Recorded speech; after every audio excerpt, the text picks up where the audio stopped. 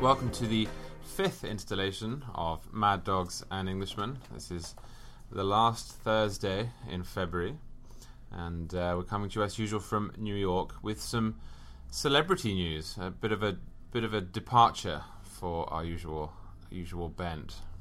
Well, it's not such a departure for us in the sense that anytime you get to abuse Alec Baldwin, it's always worth it, I think. Conservatives should always take that opportunity. We're so scarce on celebrities on our side. It's like Pat Sajak and Ted Nugent. And I love Pat Sajak, don't get me wrong. But we get more mileage out of banging the other side, I think, than we do out of courting them. Although, in a sense, I have to feel a little bit sorry for Alec Baldwin. I'm a little bit more sympathetic than I expected. And before I get started on it, one thing I do have to say about the man is whatever his stupid politics are, whatever his crazy personal life and semi-mentally ill affect is as he walks around the streets of New York, he is a great actor. He's not just a good actor, he's a great actor. I saw him a few months ago in Orphans, which was his most recent stage performance. Closed early. He had some sort of fight with Shia LaBeouf before the play got started. He apparently demanded that they fire him, and they did, and replaced him with a different guy. Foster is his name, I believe. Pretty good actor. But just a terrific performer. It's one of those times, I had the same experience seeing Robin Williams in Bengal Tiger in the Baghdad Zoo. I just don't like the guy, and I don't want to like the guy, but then you sit there in the audience and you go, you know what, he really is good at this. Yeah. He really is good. That being said, Alec Baldwin is a very fine actor who's a crazy person who recently published a 5,200, and I believe 86-word essay on why he's just sort of unhappy with his life. Now, you write a lot for the magazine, and in the magazine and print, we tend to do longer pieces. I don't remember when the last time I wrote 5,000 words on something was, much less the fact that I'm a movie star and I'm kind of unhappy living in Manhattan. No.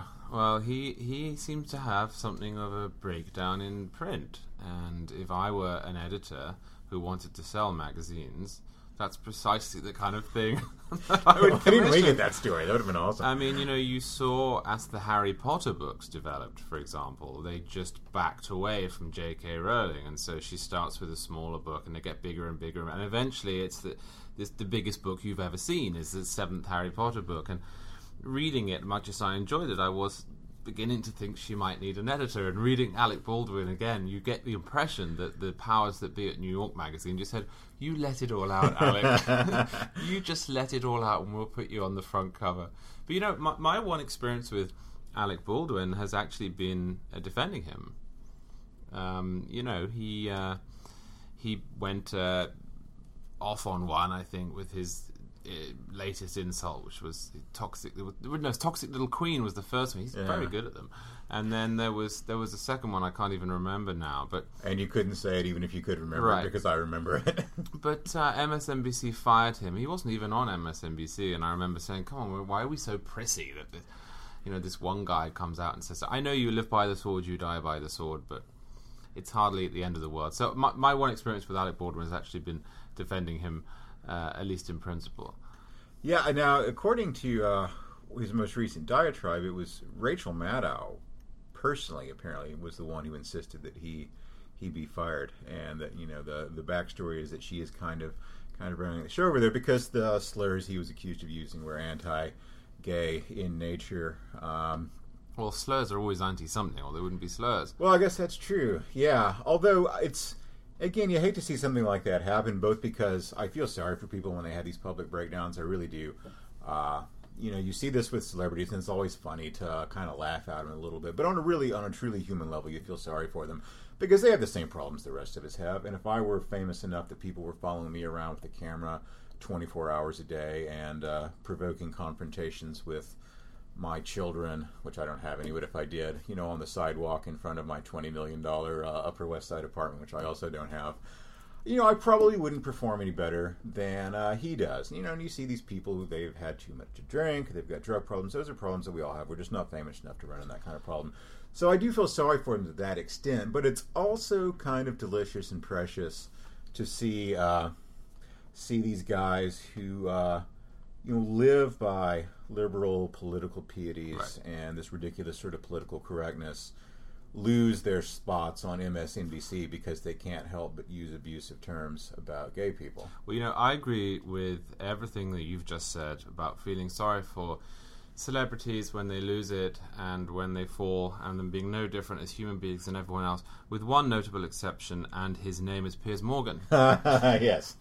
I was thrilled when Piers Morgan lost his show, as I imagine every British person was. And it's been fascinating, having written a piece about him this week, the number of Americans who've rather sweetly said, well, I didn't like him either, but why are you so mean?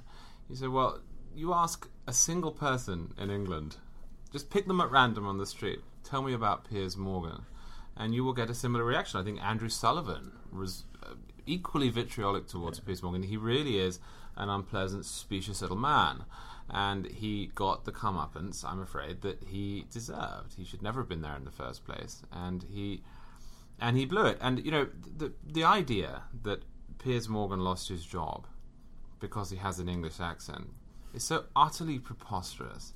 Piers Morgan lost his job. Hell, it's the only reason you have one. I know. It would just be Mad Dogs, his podcast, otherwise. Right. But no, Piers Morgan lost his job because he didn't bother to learn any of the positions that disagreed with his own, and he exhibited open disdain for the country he was performing in front of. Yeah. That'll do it. Have you ever heard of a guy named Professor Elemental? No. He's a rapper, an English guy, but he does this sort of Victorian thing, where he's sort of a Victorian rapper, and his nemesis is another guy named Mr. B, who has a record called Straight Outta Surrey.